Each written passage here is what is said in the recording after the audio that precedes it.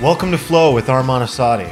All right, today I have an interview and a conversation with Dr. Mark Goulston. So this conversation is incredibly profound. We talk about some really incredible, real shit. I mean, Mark opens up the conversation talking about suicide and what he's dealt with his patients.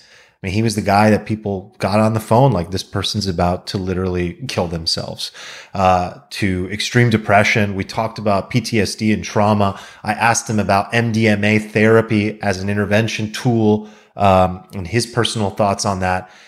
Just a profound conversation. His stories, his illustrations, so easy to listen to. I'm so grateful that Mark came on the show. This is a conversation that truly could save somebody's life. And I highly recommend just listening to it with an open mind and an open heart and just being present with it. And if you don't already know of Dr. Mark, I'll give you a very brief set of bio points just so you understand who you're dealing with. So Mark was a UCLA professor of psychiatry for 25 years, and he was a former FBI and police hostage negotiation trainer. The guy really knows his shit. And he's the author of 9 books that are international best-selling books. And one of his books, I think he said, was translated into something like 27 languages. He's also got his own podcast called The My Wake Up Call. So without further ado, enjoy this conversation. We'll get right into it with Dr. Mark Goulston. And before we do, make sure you hit the subscribe button wherever you are listening on Apple Podcasts and Spotify. That helps a lot. And I love seeing those subscribers coming in. The show is growing tremendously, and I really appreciate your support. See you soon. What's one thing you're grateful for today? I'm grateful. I'm grateful for my family. They're in good health. I'm grateful to my wife. A friend of mine, I can even mention him. A close friend of mine is a fellow named Ivan Meisner. He founded BNI. And I've known Ivan for a bunch of years. And he recently lost his wife. And wow. And he's focusing on business. And we have, we're friends. So we have different kinds of conversations. Yeah. But, he had mentioned, being without her is like being without a rudder. And I feel the same thing about my wife. I mean, my wife at times can be really annoying, and I'm sure I'm more than the same towards her. Mm-hmm. But I'm just grateful because I see that she's here's one of the problems for a lot of entrepreneurs. A house is not a home, even if it's a huge house. A home is where people are connecting to each other. Mm-hmm.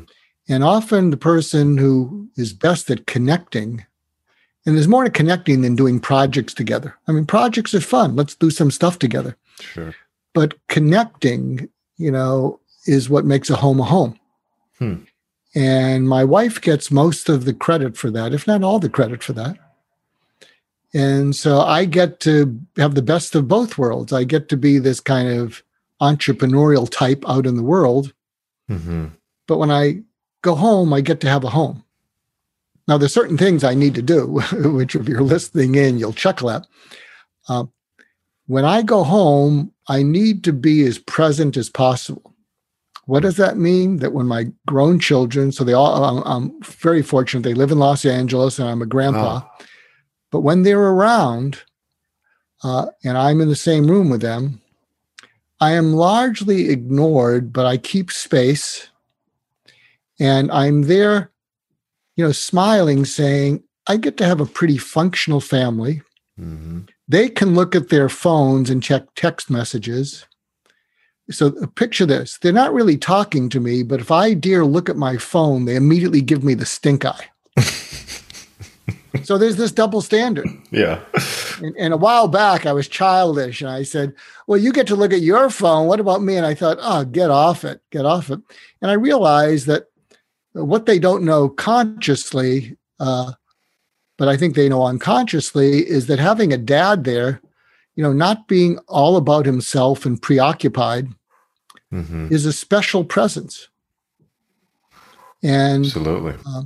And so often when I'm looking at them, I'm just being grateful because I wouldn't have predicted that I would have grown up to have a fairly functional family. And also, my grown children, they have each other's backs, supportive of each other. There's no sibling rivalry. They go to bat for each other, and they have many times. And my wife gets nearly all the credit for that. So I'm very grateful for that, because I've actually been speaking to a number. I was in a clubhouse room called Crushing It in Business and Lousy at Home. And people talked about being divorced. One person shared, geez, I thought we had a great life, and we making money and we're doing things. And then one day my wife gets up and says, this is not what I bargained for. Let's get divorced. And he was just like, what's that all about? And it's interesting, when I meet with entrepreneurs, as clued in as they can be with their first baby, which is their business, is as clueless as they can be with their family. Oof.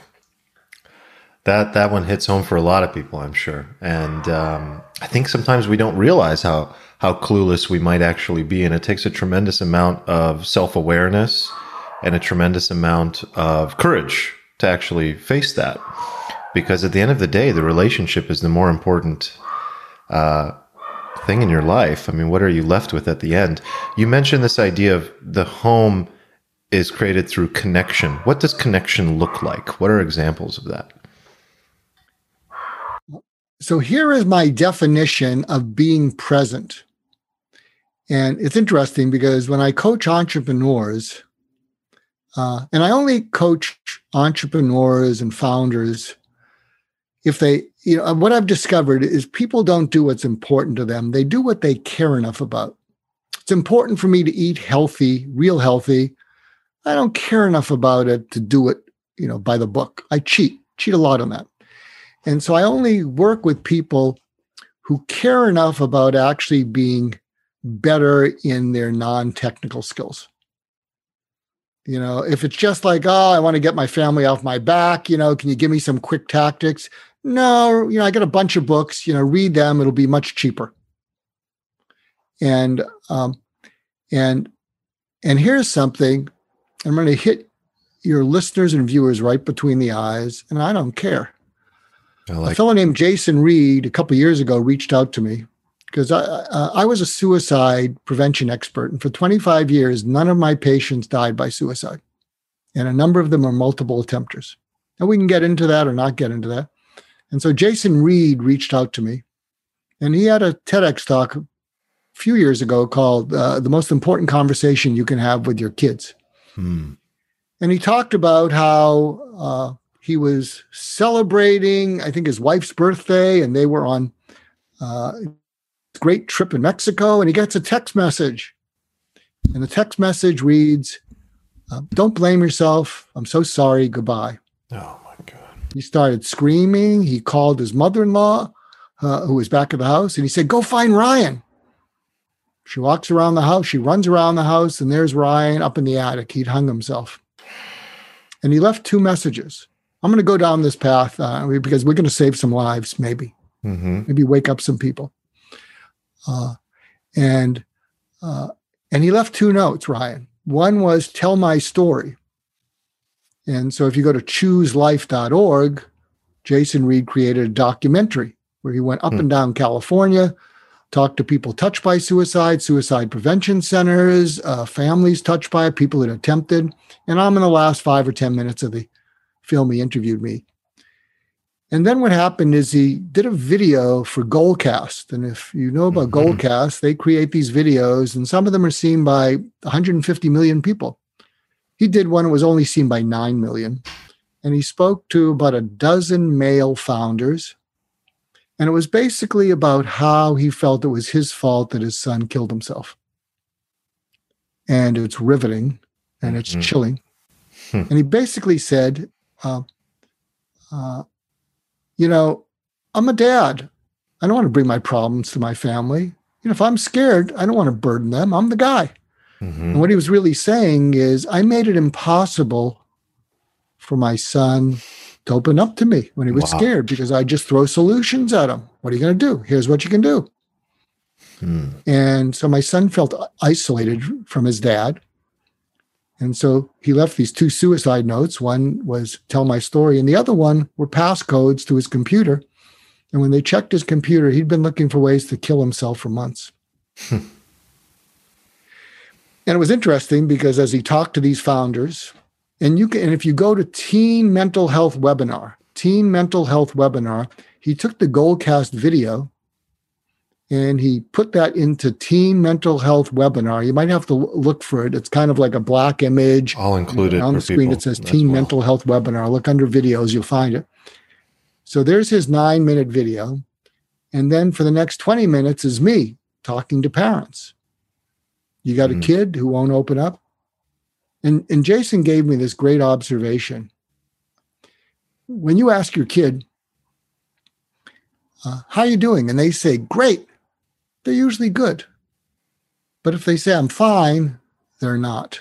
I'm fine usually means, I don't want to talk about it. Leave me alone. I'm fine. Right. And I thought, wow, is that a hidden in plain sight red flag? And so part of what I talk about is if you have a kid who's moody, you can give them a timeout. And if they come back, that's okay. But I've been getting emails recently that the suicide rates are going through the roof. Teens, spouses, but for teenagers, they're all locked in. They're not really socializing. And they're not connecting with their parents because they don't know how to. And their parents aren't connecting with them because they don't know how to. And so one of the things I talk about is how do you get through to that kid who says, I'm fine? Or let's say you're the spouse of an entrepreneur and the entrepreneur's business has failed, for the umpteenth time, and they're not picking themselves up. And you say to your entrepreneur spouse, how are you doing? I'm fine. It's the same thing. They're not fine. And so, if I may, here's a couple tips because we're going down this rabbit hole. Yeah, I'm gonna go in. Very and I'm important. going to take you out. Thank you. So when someone says, if your teenager or spouse says, I'm fine, what you can say to them? You can say, oh, I heard on a podcast, some psychiatrist was saying, if you told me you were great, you'd be good. But if you tell me you're fine, you're not. So what's not fine? And they'll look at you. And then there's something, I have 9 books out. The 9th will come out in March. The 8th just came out. It's called Why Cope When You Can Heal. And I introduce the approach that I used for 25 years that I think prevented people from killing themselves. It's called surgical empathy. And surgical empathy, what I learned about people who are really suicidal in a dark place. And you're giving them suggestions and treatments, and that's okay until they don't work. And when they don't work, what they're beginning to say to you is, I can't come to you. You got to come to me. And so surgical empathy is a way of listening into people's eyes and see that they're yelling with their eyes. At least the suicidal patients I used to see, I'm running out of time and you're checking boxes. So I had a choice, check boxes, cover my rear end, have something to report, and keep a barrier between me and these multiple suicide attempters. And my chart might look good, but it might not stop them from pulling the trigger. So I let go of checking the boxes. And I began to listen into their eyes. So one of the things you can say when someone says, I'm fine, is there's something that we've come up with that's in the book about surgical empathy. So one of the things you can say to them is, I know you're fine, but 12 words. And they're going to say, what? Yeah, 12 words. What? Do me a favor. Just think of right now the most unfine you've felt in the last week. Not even how you're feeling now. Think of the most unfine you felt. and pick one of these words. And there are a bunch of words such as anxious, depressed, angry, ashamed, alone, lonely, numb, overwhelmed, resentful, tired. Mm-hmm. And the 12 words are in the book, Why Cope When You Can Heal. And why do you do this? There's research, a lot of it done by Matthew Lieberman at UCLA, that says when you can get someone to attach the word that they're feeling to what they're feeling, mm-hmm. it lowers something called amygdala activation. You know, and there's a cheesy movie that you're too young to remember, but there was a series of movies called Rocky. And you can look up this scene because it's a great example of saying the word and how it just opens you up. So in Rocky 3, you can go on YouTube, look up Rocky 3 beach scene. Mm-hmm. And I'll just tell you what happened. In Rocky 3, Rocky gets beaten by this fighter named Clubber Lang, played by Mr. T. Mm-hmm. And it scares him and breaks him. And so he's training for the rematch and he doesn't want to do it. And he's on the beach and his long beloved wife, Adrian, is trying to find out what's going on. And he doesn't want to talk about it. And they're on the beach. I'm telling you, it's a great scene. Oh, I've seen it many times, Mark. Exactly what I said. But everyone should, yes. You know, and she's saying, well, what's going on? So she's doing surgical empathy.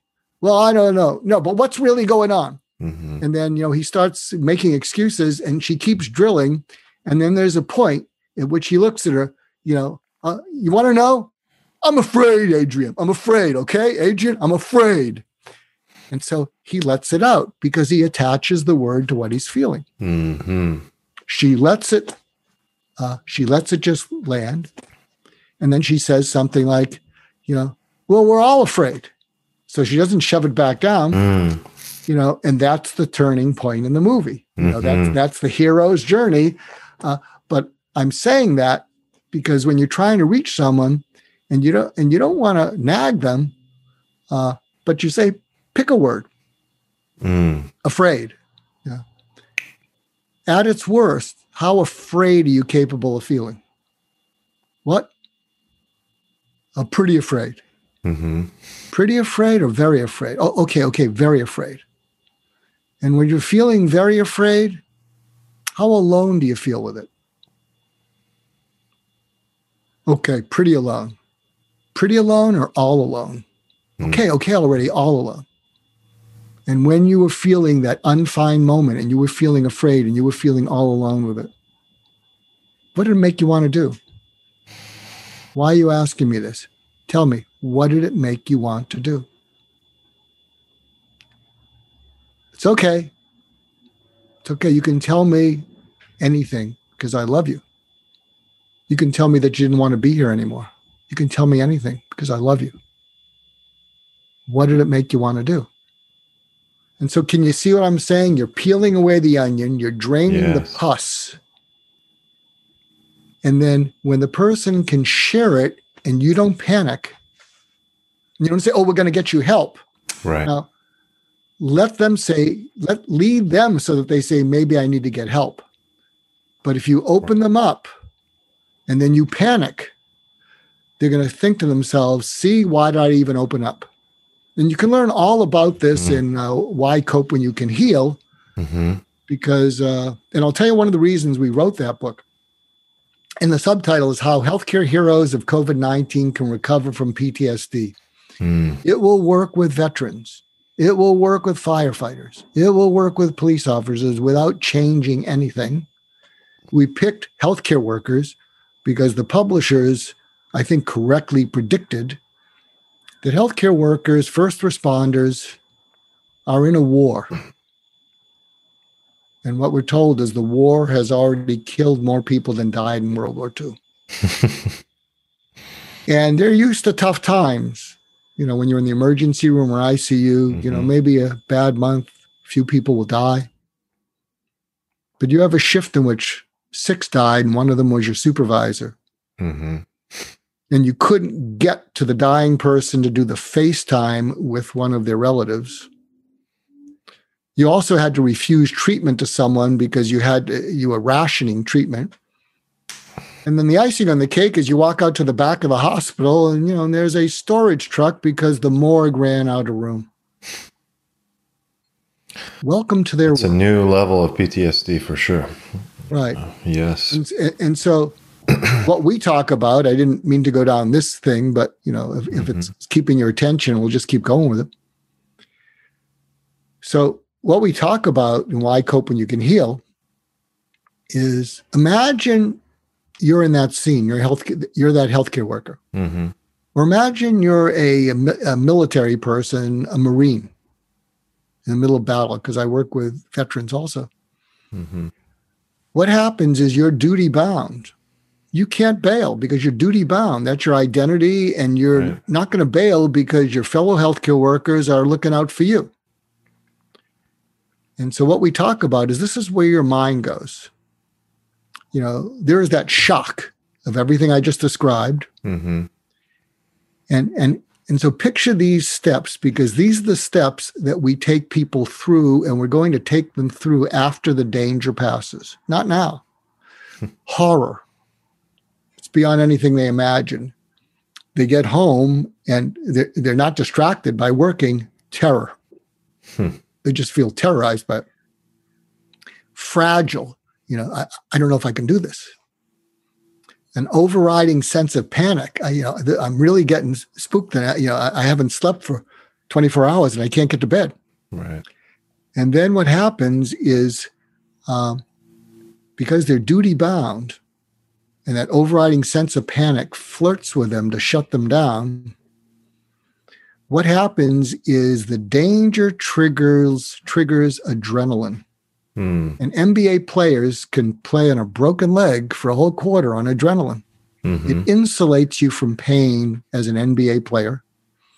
And it also helps you push away thoughts and feelings if you're going through trauma as a healthcare worker or a active military. Mm-hmm. And so all that adrenaline and danger insulates you. And so you can function and you make it through the war, and you don't know how you're going to make it through the next shift. And you've been up 48 hours, and on the surface, you feel superhuman, and inside you feel something's messed up. But you're duty bound, so you focus. And then what happens, and it will happen, COVID will pass. The wars that active military are in pass for them. They become veterans. And when the danger goes away, the adrenaline goes away and the insulation goes away. And everything you pushed away and pushed down to survive, the analogy we use, imagine this, every time you're in that horrific, terrifying, feel fragile situation, it's like a nice house cat starts screaming. And so with that adrenaline, you lock that cat up in the cellar. You got to function. Then you lock up another one, then 5 more, then 10 more, and 100 more. Oh, boy. And then the danger passes. That's how it begins. The adrenaline goes away, and you got 500 cats screaming to get out. And you have never been acknowledged. If you have a fear, if you open it up, they're all going to come out and eviscerate you. See, in all the symptoms of PTSD, numbing, drinking to numb yourself, socially isolating yourself, negative intrusive thoughts. You're trying to stay away from all those cats coming out and eviscerating you. You can't quite do it when you're asleep, so you have nightmares. And then you're brittle. You have something called an increased startle reaction. You're military or you're healthcare and you love your pickup truck and you're away from people and you're hearing great music and you're relaxed. Car backfires next to you. You're out of your skull. And so what surgical empathy does is it helps you take out one cat at a time. Through these conversations. I'm curious when it comes... okay that we're talking about this? Everything is on the table, man. Everything. Yeah, there's no... Absolutely. It's okay. It's actually my honor, my pleasure to talk about these things, even though they're not pleasurable topics. This is it. This is life. This is the most important stuff in the world. And that's why I wanted to have you on. So thank you. My question that comes up for me, I've been, obviously not, I don't work in this field, but I really enjoy it. I spend a lot of time reading, learning. I've seen some really remarkable research when it comes to PTSD and certain psychedelics, in particular MDMA. I'm curious, especially as a psychiatrist, what your personal views are on that. Do you agree with some of the research that you see? Have you experienced it? Have you worked with patients with it? How do you foresee this kind of unfolding? Do you think the traditional sort of approaches and interventions are better? Do you think it's maybe coming too fast? Curious your perspective on all that. Well, I think the reason MDMA works and psychedelics work is a lot of people who have PTSD are control freaks. Mm-hmm. And when they feel not in control, they feel out of control. And when they feel out of control, they feel the next step is they're going to shatter. Very scary. Military's got this big time. So what MDMA does, and you need a skilled therapist to walk you through it, it's kind of like, imagine it this way. You're a control freak, and your mind is like a Rubik's Cube, and you're afraid that, and it's really nice because it hasn't gotten messed up, and you're afraid that if you let a little of those cats out, that Rubik's Cube is not only going to get messed up, it's going to break apart. Mm-hmm. But the point is, there's so much tension built up. You got to let the Rubik's Cube break apart and have hope that it will come back together. But you don't believe you're going to come back together again. So what MDMA does is it forces you into a state of, I'm not in control. This is a terrible nightmare. I am psychotic. Are you sure that I'm going to come back? And so when you have skilled therapists and facilitators who work with it, they know that what's happening is the MDMA is putting you in a position where you accept that you're out of control because, it's a little bit, it's not unlike, it's a different thing, but it's not unlike when you're really drunk, really out of your mind drunk. Yeah. And you're slurring your words and you say, I shouldn't talk because I'm slurring my words. And then you talk and you're sloppy drunk. You can't control it. So the MDMA allows you to release that. And then with a skilled or gifted therapist or facilitator, they can walk you through it and reassure you, no, you're not losing your mind. Your mind is reorganizing. Are you sure I'm going to get through? No, you're going to get through this. And then they may give you breathing exercises while you're going through it. Well, I think I'm dying. No, you're dying. Let's take a few breaths. And so they're used to doing it. So I think it's very helpful. I'll share with you something else that I've developed, that when I've done it with people and they've done MDMA, they say, this was as powerful as MDMA, and it was better. So one of the things I've done with people, and maybe we even try this in an episode, is I have people talk about a trauma in their life as far back as possible and as graphically as possible. And I say, what you're going to do is you're going to go back to you immediately during the trauma and after it. And you're going to have a conversation with that 8-year-old. And we're going to facilitate the conversation. And what that 8-year-old doesn't know is that they not only made it through it, they made it into adulthood. They made it into you. But that's going to be the last thing you tell them. Right. Because you don't want them to do all the things they do to cope to survive and then stay wounded inside.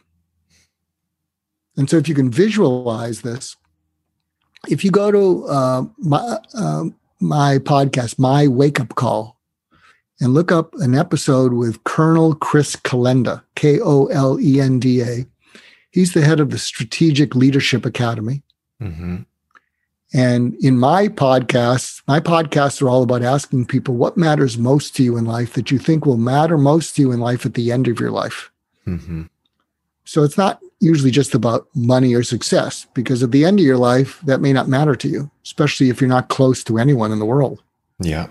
And I used to do house calls to dying patients who were worth tons of money, but thought they blew it, thought they outsmarted themselves. But if you go to Chris Kolenda, and I asked him, he's a colonel, West Point, background, served in the wars, recent wars. I said, what's most important to you? And he surprised me. He said, being authentic.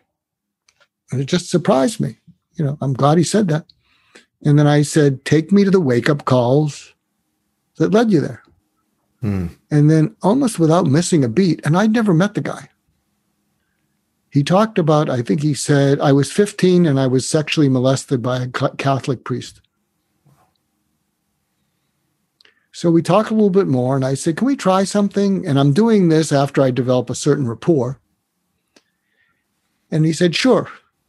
And I always give my guests the option, because I've done 160 episodes. 120 of the people have said it's the most vulnerable they've ever been in public. And I say, we don't have to post it.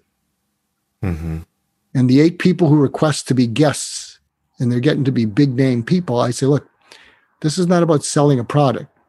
It's about you showing courageous vulnerability and having my listeners and viewers fall in love with you. And they're going to want to find out everything about you. Right. And if you're here just to sell a product or a process, it's just not a good fit. So what happens is we take him back as an adult to his 15-year-old self right after he was molested. Because he didn't talk to anyone about it. Mm-hmm. I mean, what he did do is inwardly he said, I'm not going to be bullied or out of control ever again. And that's when he decided to go into the military, go to West Point, become a colonel, and become decorated. Wow. And he said he hadn't even talked about it. I mean, he's talked about it recently, but he hadn't talked about it for 20 years. Wow.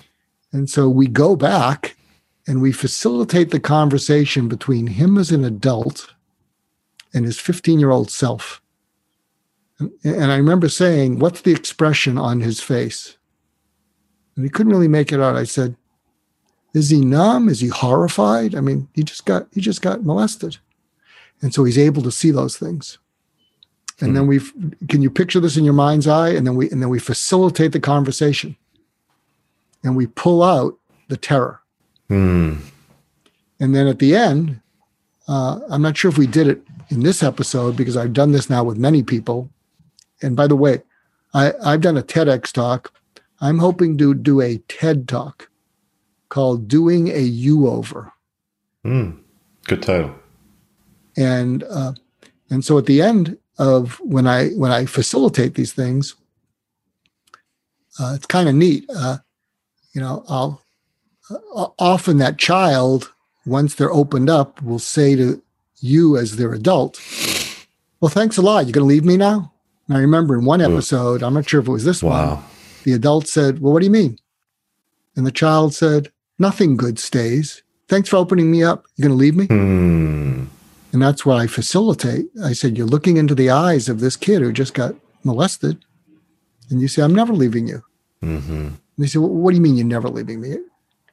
And I remember one episode, I said, do you have any birthmarks on you that you've had since childhood? The person I was talking to said, yeah, I got this mole on my arm. I said, good.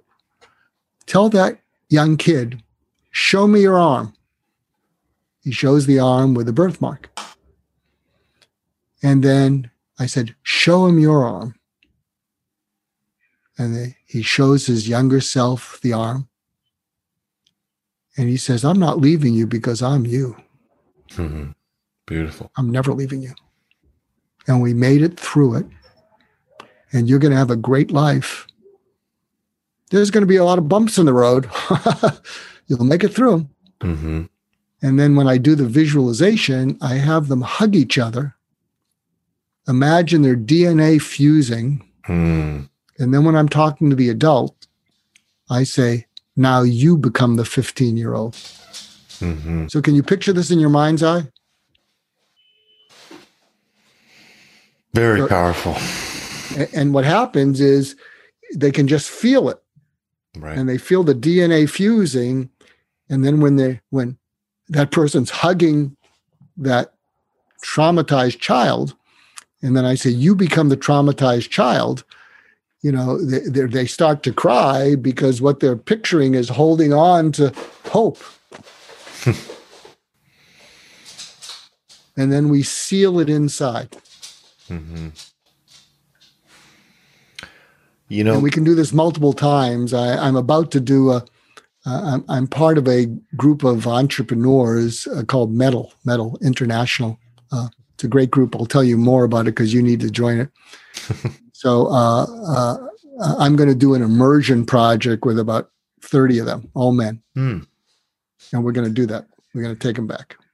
A couple thoughts I would love to share. I don't say this lightly. I really believe that what you just described and practically everything that you've talked about is some of the most important and powerful work in the world.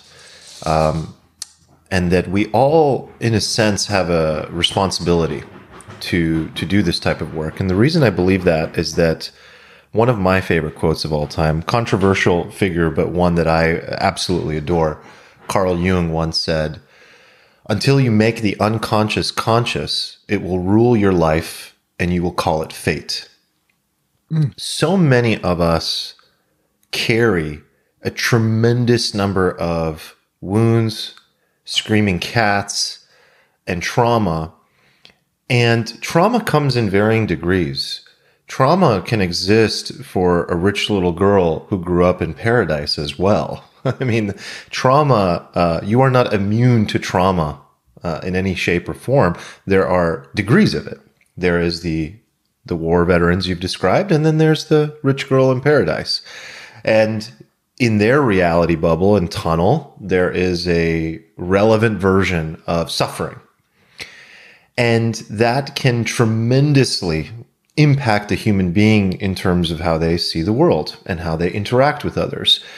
And since I think that most of us can agree relationships are the most important thing in life, if not one of the most important things, what we bring to these relationships is often a result of these experiences. And if we have not faced these demons and the trauma and done the work that you're describing, whether it be through surgical empathy, I believe you called it, or through MDMA therapy, or through sitting down with a psychiatrist or psychologist or therapist, or trying to attempt to do the work on your own, which some people do have success with, but not many. In one way or another, you got to do this work, because if you don't, you become this nihilistic victim of life. And you sit back and you go, why the fuck? Why is the world doing this to me? Why am I suffering so much? Oh, this terrible world, this terrible economy, these terrible people. Why are all these people always conning me, scamming me, hurting me? And we just project. And the harder work is to take responsibility, to sit down and to do the things that you're describing, and to own our suffering, and to know that in many ways, as the Buddha said, life is suffering, and that the remedy for that is actually to realize that that suffering is in the mind and is in our control. That's the irony, right, of the phrase, life is suffering. And so I don't know, each person listening, what modality resonates for you the most, but it's like, get on it, pick one, go for it, experiment, read your books, because these are the things that can completely change a person's life. Yes. I want to share something with you. After this, I have an article at markgoulston.com. I have tons of blogs there. But if you do a search for how you became you, doing a you over, how you became you, doing a you-over, you will see an article. It will blow your mind. And I'll tell you a little bit what it's about. Yeah, please. Because it's exactly what you talked about. Mm. There are two graphics in it that blow people's minds. And basically, the first one is how personality develops.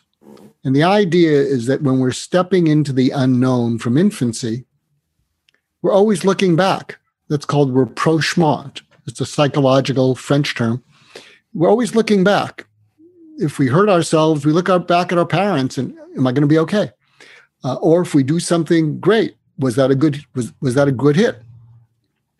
And we look back and we internalize what we receive when we look back. So that's the first graphic. The second graphic shows that there's 4 responses or a combination that we can receive when we look back, when we're upset. We can be coddled, bailed out, distracted with all kinds of things because the parent can't tolerate it.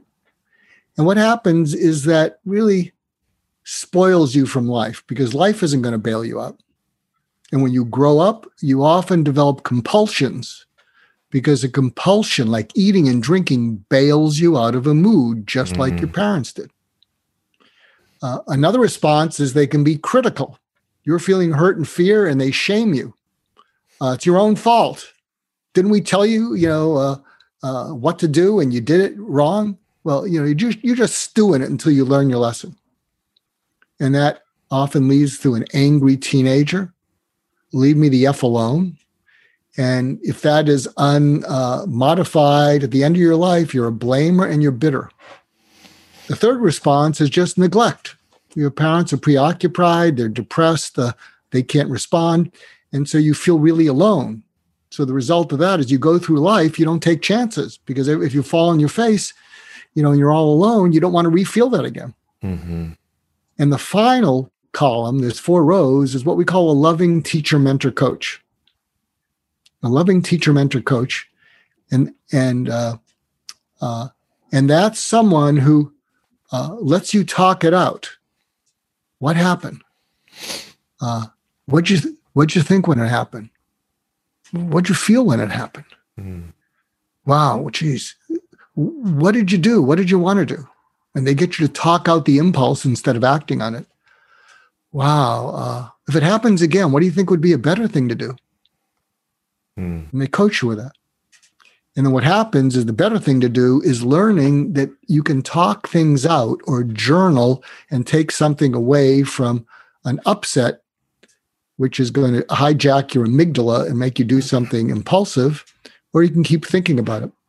And here's one of my favorite stories to indicate the power of a loving teacher, mentor, coach. It's 1997. It's the Masters tournament. It's Tiger Woods' first Masters tournament as a professional. He shoots 40 on the par. Not good. He goes to Earl Woods and he essentially says, I don't know what's going on. The wheels are coming off. I don't know what to do. And Earl Woods, who has been this teacher, mentor, coach, says, Tiger, you've been there 1,000 times before. Do what you need to do. And he goes out and shoots 18 under par. And if you add that to the 3 over, it was never equaled until this year, since 1997. Because when he was traumatized by his 40, he reached inside and he came up with an internalized teacher, mentor, coach. Hmm. Does it make sense? And the visualization that we talked about is going back and being that loving teacher, mentor, coach to that traumatized you, as opposed to coddling it, as opposed to shaming it, as opposed to just ignoring it. Yeah, it absolutely makes sense. Is it okay if we go back to something you said, which was a rabbit hole, but I just want to kind of peek my head back in that hole? It was the first sort of discussion around dealing with people who are, how to support someone who is having thoughts about suicide, depression. I want to make sure I understand that because it was very powerful. It ultimately seemed to come down to giving this person space. If the outcome is to provide a means for this person to face their trauma by performing surgical empathy and asking the right questions so that they feel safe to tell you how they are unfine, then it is a given, it seems, that we cannot give somebody who is in states of extreme depression too much space, because one of the attributes of depression is wanting to be alone and not wanting to socialize, obviously. And so is it correct that we need to, especially in particular, I assume it depends on the relationship, depends who you are in that person's life, but there is a need to show up for that person and ask the right questions. And, when it comes to, I don't know, for some reason, the thought of like conflict styles was coming up for me. You can't be avoidant with this person, it seems like. You really have got to step up and face whatever they're going through, or at least help them face whatever they're going through by asking the right questions. Is that correct? Because I think that often, when you see somebody who's in a very deep depressed state, it's very unclear how to deal with them. And I think often one thing maybe that isn't talked about is that we have this feeling that we don't want to drown ourselves. And when somebody is drowning, it's like if they're pulling you, you're gonna kind of go down with them if you don't know what you're doing.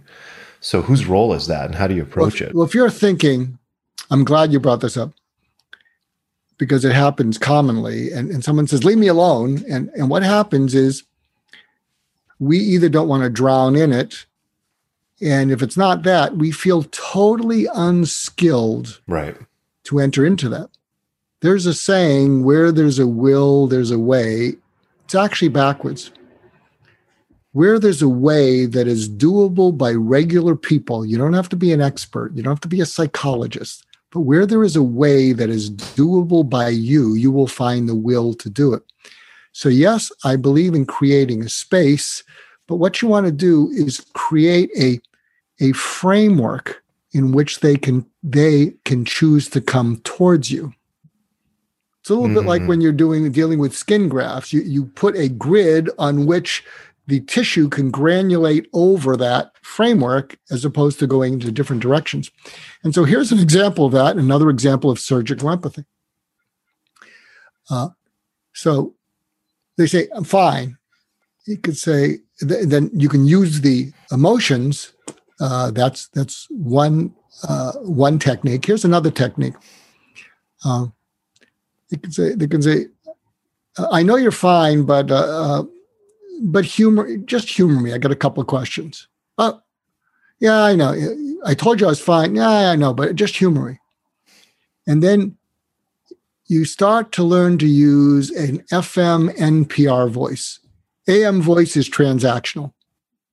NPR FM is talk to me.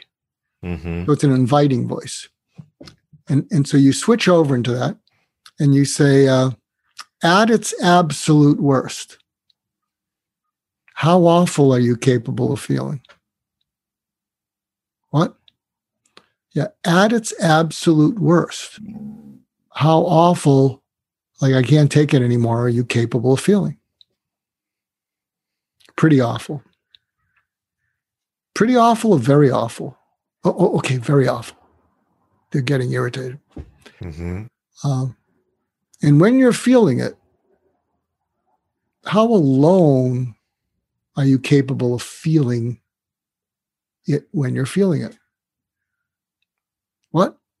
How alone, when you're feeling that way, do you feel with it? Pretty alone. Pretty alone or all alone? Oh, okay, all alone. Mm-hmm. And then the third question is, take me to the last time. Right. What? Yeah. Maybe 2:30 in the morning, because, we sometimes hear that you're up at 2:30 in the morning and you're, walking around and we don't know what's going on. And here's an interesting thing, is when they can describe in graphic detail and you give them the space to describe it without you cutting them off. And don't do this if you're going to jump in out of your own anxiety. I mean, that's the key, right? Because they're going to say, I shouldn't have opened up. Right. And so, but here's an interesting thing. When you get them to describe something, okay, it was 2:30. Yeah, I was walking around. Yeah. And what were you doing when you were walking around? I was trying to get back to sleep, and then I got out of bed and I couldn't get back to sleep.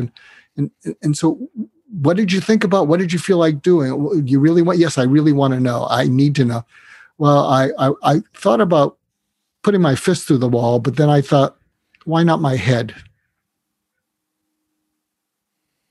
Okay. And what did you do? Well, I didn't put my head through the wall, but I started looking around, because I if you must know, I collect some of your outdated medicines.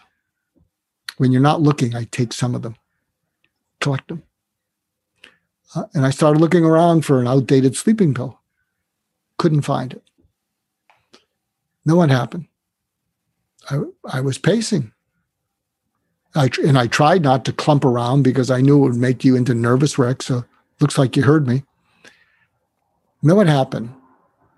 I thought I was going to go out of my mind, and then the sun rose. And it was something, the sun rose. It's like I made it through.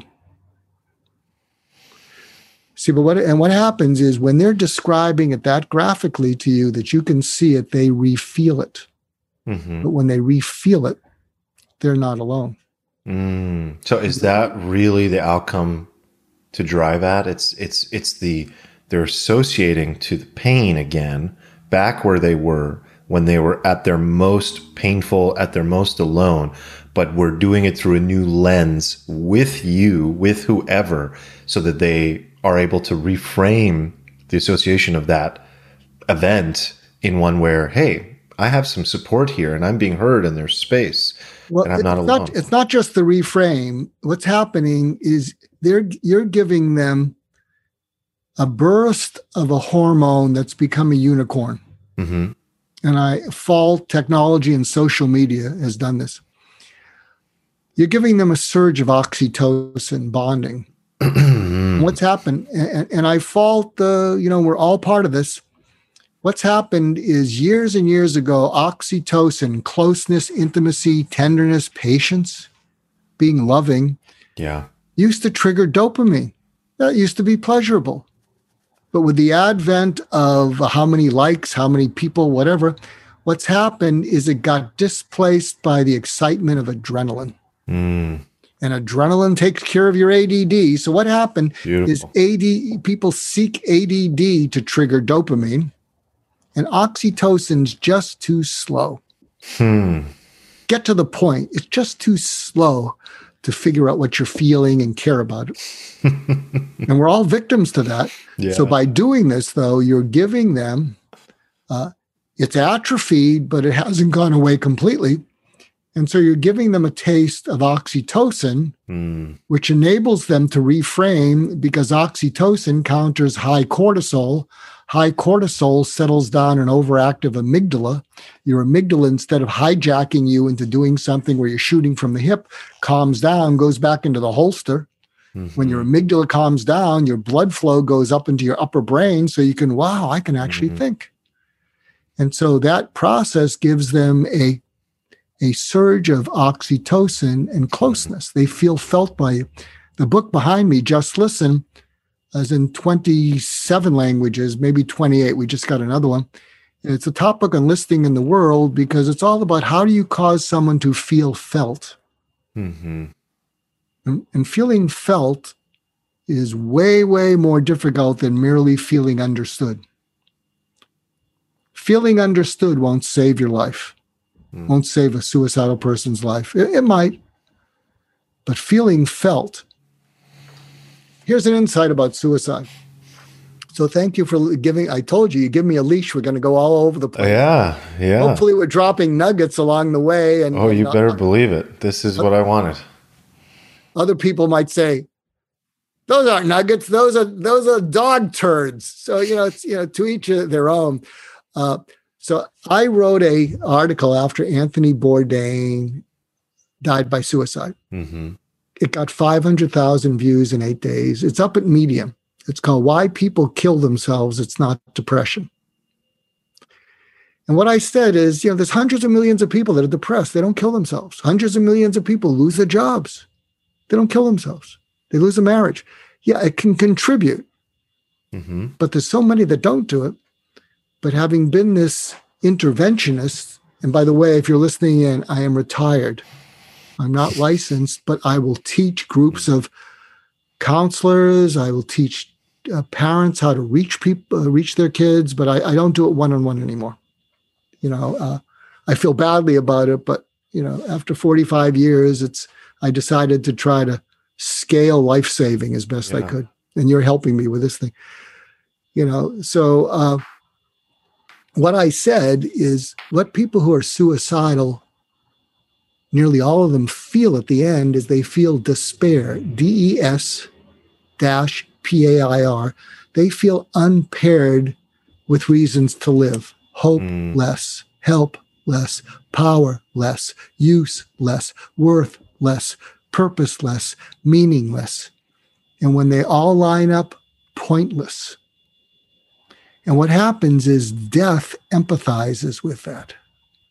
Death is like the siren's call to suicidal sailors saying, come here and I'll take the pain away. Wow. So they attach to death to take the pain away, because death feels their pain, but it's a permanent solution to a temporary problem. But if they can feel felt by you, they'll attach to you. I'll share a story that gives most people the chills. Changed everything for me as a practitioner.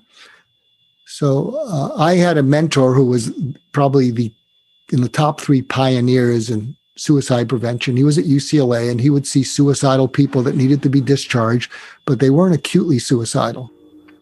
So you can't keep them there forever. So he would refer me these people. And there was one woman named Nancy. She'd made 3 or 4 attempts. She'd been in the hospital 3 or 4 months every year for 3 or 4 years. And I didn't think I was making any progress with her. But I was seeing her 2, 3 times a week, and she rarely spoke. She wasn't catatonic, but if you're me, this is her. And one day on a Monday, I came in, and I'd been up 30 hours because I was moonlighting at a state hospital to cover for the psychiatrist there. It's a way to pick up extra money. I did admissions, medication, yada, yada, yada. So it's Monday, and I come in, and there's Nancy. And as I'm seated with her, having not slept for 30 hours, all the color in the room turned to black and white. So I'm looking out, and the room is black and white. And then I get these cold chills, and I thought, oh, I'm having a stroke or a seizure. So I'm an MD, and it wasn't rude because she wasn't looking at me, and I gave myself a neurologic exam. I'm going like this. And I say to myself, I don't think I'm having a stroke or a seizure. I'm all there. I'm all here. And then I had this crazy idea, her eyes and feeling what she felt. And because I was sleep deprived, I blurted out something that normally I wouldn't. And you'll understand why normally I wouldn't. I said, Nancy, I didn't know it was so bad, and I can't help you kill yourself. But if you do, I will still think well of you. I'll miss you. And maybe I'll understand why you had to get out of all the pain. And I thought to myself, did I think that or did I say that? And then I thought, I think I just gave her permission. And that was the first time she looked at me. And she really looked at me. And I thought she was going to say, thank you, I'm long overdue. I got real nervous. I said, what are you thinking? And she looked at me, holding on to my eyes like I'm holding on to yours.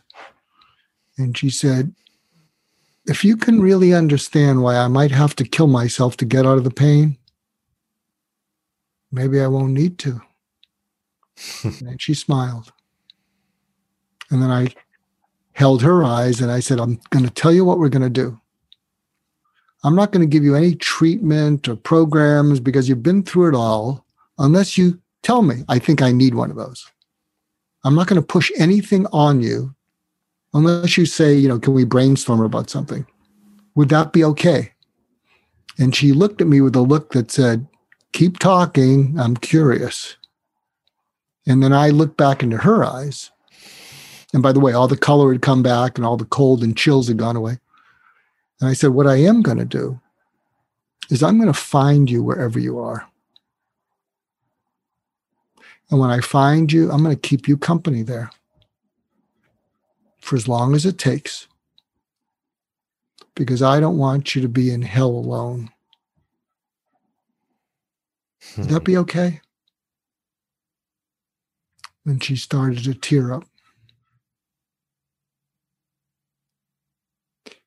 And so that's a little taste of surgical empathy, how you go in, keep people company in the dark night of the soul. When they feel felt and they feel less alone, they start to cry with relief. Little bits of hope sneak in, and you build on that. Wow.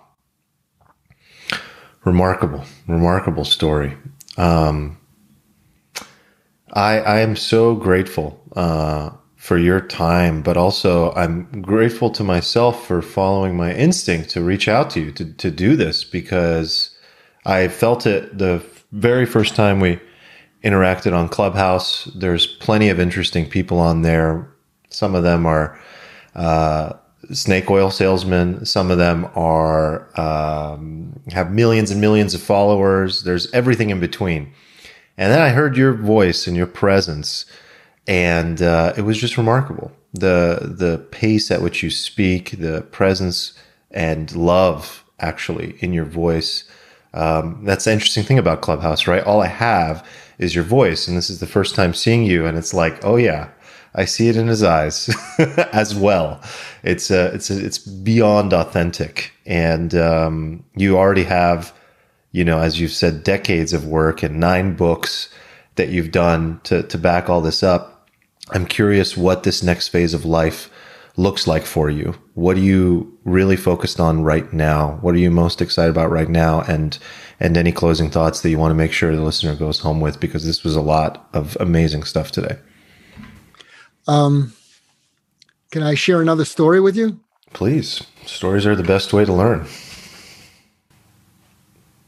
So I speak all around the world. The most intimidating talk I was ever asked to give was at something called Mondays at the Mission. And at the Union Rescue Mission, there is an entrepreneur, a great guy named Christopher Kai. And he'd been doing this for a number of years. And he brings in people to speak to 11 to 17-year-olds who are homeless with their moms. The Union Rescue Mission is huge. It's in the middle of Skid Row. And he'd had Elon Musk had come in, I think, a year earlier. And he said, "Oh, Mark, come on, you'll be great." And so, I want to be helpful. I had no idea what I was going to talk about. And so there's a little classroom. It's probably 7 at night on a Monday. And there's about 20 kids, age 11 to 17. And as I walk through the Union Rescue Mission, I'm passing the rooms that they're staying in with their mothers. They don't let the dads stay there. And many of the dads aren't even around anyway. And so I see, as I'm walking down the corridors, the moms are letting them go to this classroom. So I'm sitting behind them. I see their backs. And Christopher Kai is a motivational speaker, and he's pumping them up. But I see he's pumping them up, and I don't see what their fronts are looking like. I feel their backs. And I see they're trying to hear his words, but what's dawning on me is I'm glad he's saying these things, but it's like putting lipstick on a pain when you are a motivational speaker and the pain is too much. So I start getting intimidated. And I'm saying, I don't know what I'm going to talk about. Now I'm pretty fast on my feet. And so what happens is I go to the front of the room, and I just heard a sermon by pastor friend of mine, and he talked about a woman named Anna Does America, or Runs America. And there was a woman named Anna who ran across America for veteran charities. And Jimmy Bartz, Pastor Jimmy Bartz, had asked her, "Look, what made you not quit?" And he said, and Anna said, "I kept looking at things as if I was a blind person seeing things for the first time. Oh, that's a palm tree. Oh, that's a mom and pop restaurant. Oh, that was a big dog who was dropped something on the sidewalk."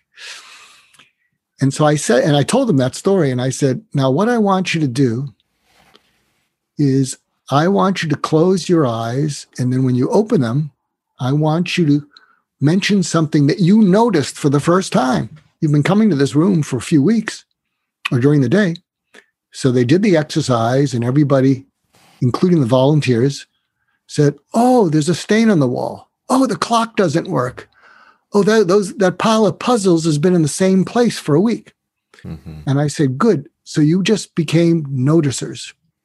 And I said, "Now I want you to do an exercise and pair up with the person next to you. And you're going to look into each other's eyes, and I'm going to teach you how to do that." So I go around the room and I look into each kid's eyes, and I said, "And you're going to look into the other person's eyes the way I'm looking into your eyes. And I can hold on to people's eyes. I'm doing that right now." Mm-hmm. And so I said, "Okay, now here's what you're going to do. You're going to take turns and you're going to ask each other the same question. What's the worst part of your life?" And I could see the volunteers tense up, and I waved to them. "It's going to be okay." I didn't know if it was going to be okay. It just felt right. So they take turns asking that. And within a minute, half the room is crying. And they're saying the same answer: being here, being here, being here. And I said to the volunteers, "It'll be okay. It'll be okay." And it was okay. And afterwards, I said, "How did that feel?" And the kid said, "Better." Well, because you didn't feel less alone. You felt less alone. Mm-hmm. But I couldn't leave well enough alone. So I said to them, "That felt better. And you asked that question. And here's your assignment. I just saw your moms as I came in here.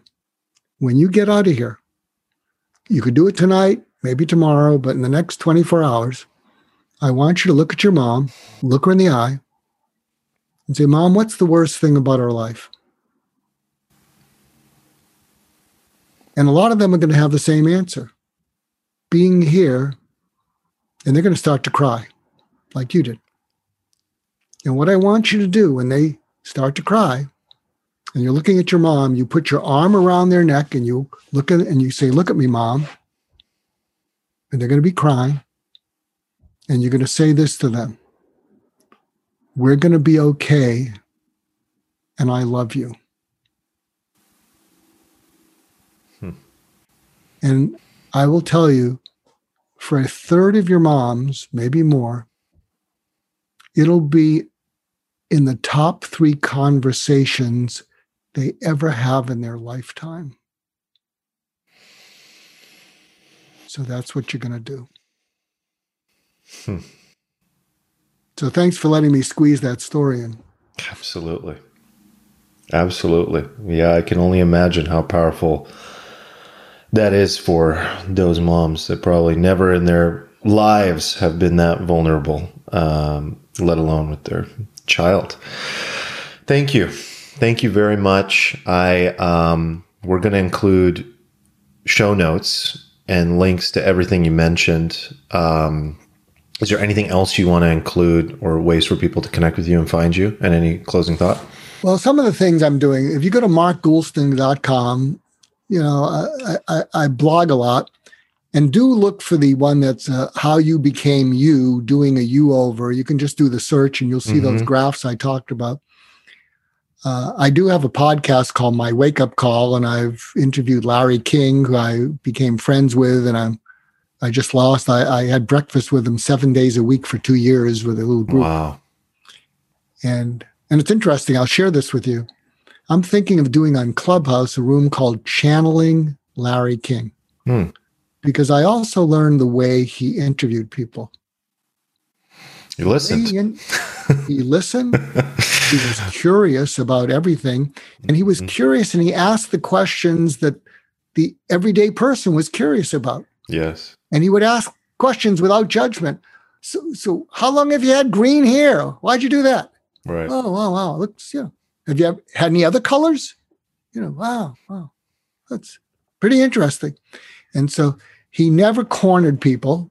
He never did a gotcha on them. He had opinions, but he never expressed opinions or gave advice.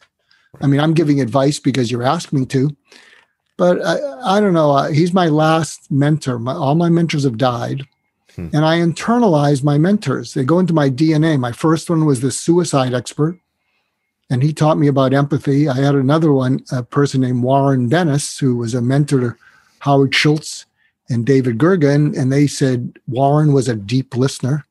So I wrote Just Listen, kind of because I was inspired by Warren to be a deep listener. And it hasn't fully internalized with Larry King, but I'm really leaning towards just being deeply, deeply curious. So I'll see how that comes out, but I'm thinking of doing that. There's a good chance there won't be anyone in the room except you. Well, I was going to say, definitely, if you're not already on Clubhouse, to anybody listening, join, follow Mark, follow myself, and let's do some more rooms together. I think that would be an absolute delight. It would be awesome. We can pick some cool topics. I think we're interested in very similar things. I think there's a lot of people talking about things that I'm not really interested in, and I'm looking to have deeply authentic conversations, and I've got nothing to sell. I just want to cultivate and create these rooms of absolute, authentic, pure, deep, meaningful experiences, and potentially provide somebody the opportunity to share something that they maybe have never been able to share before in any other medium or setting. And to me, that is worth everything. So let's definitely do that. So here's what we're going to call the room. Channeling Larry King, be curious and multiply. Your copywriting's pretty good. I have a background in copywriting. That's pretty good. Thank you so much, Mark. Really appreciate your time. It was an honor. Thank you so much. Thank you for having me on. And I told you we might take a little time. And yeah, you were a little skeptical, but it sounds like we did well together. We did well. We did great. Thank you, Mark. There it is, my conversation with Dr. Mark. Thank you for tuning in. I appreciate you. I hope you gained some valuable nuggets from this episode. Very curious what they might be. My phone number is in the description of this episode, wherever you are listening. Tap that phone number, shoot me a text message, let me know your thoughts. And if you send me a message with hashtag FlowKit, FLOW kit, I'll send you a little special gift.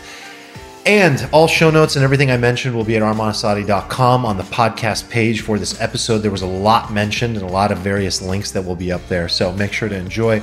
Send this episode to a friend. Let me know how you're doing. And until next time, I'll see you. Peace.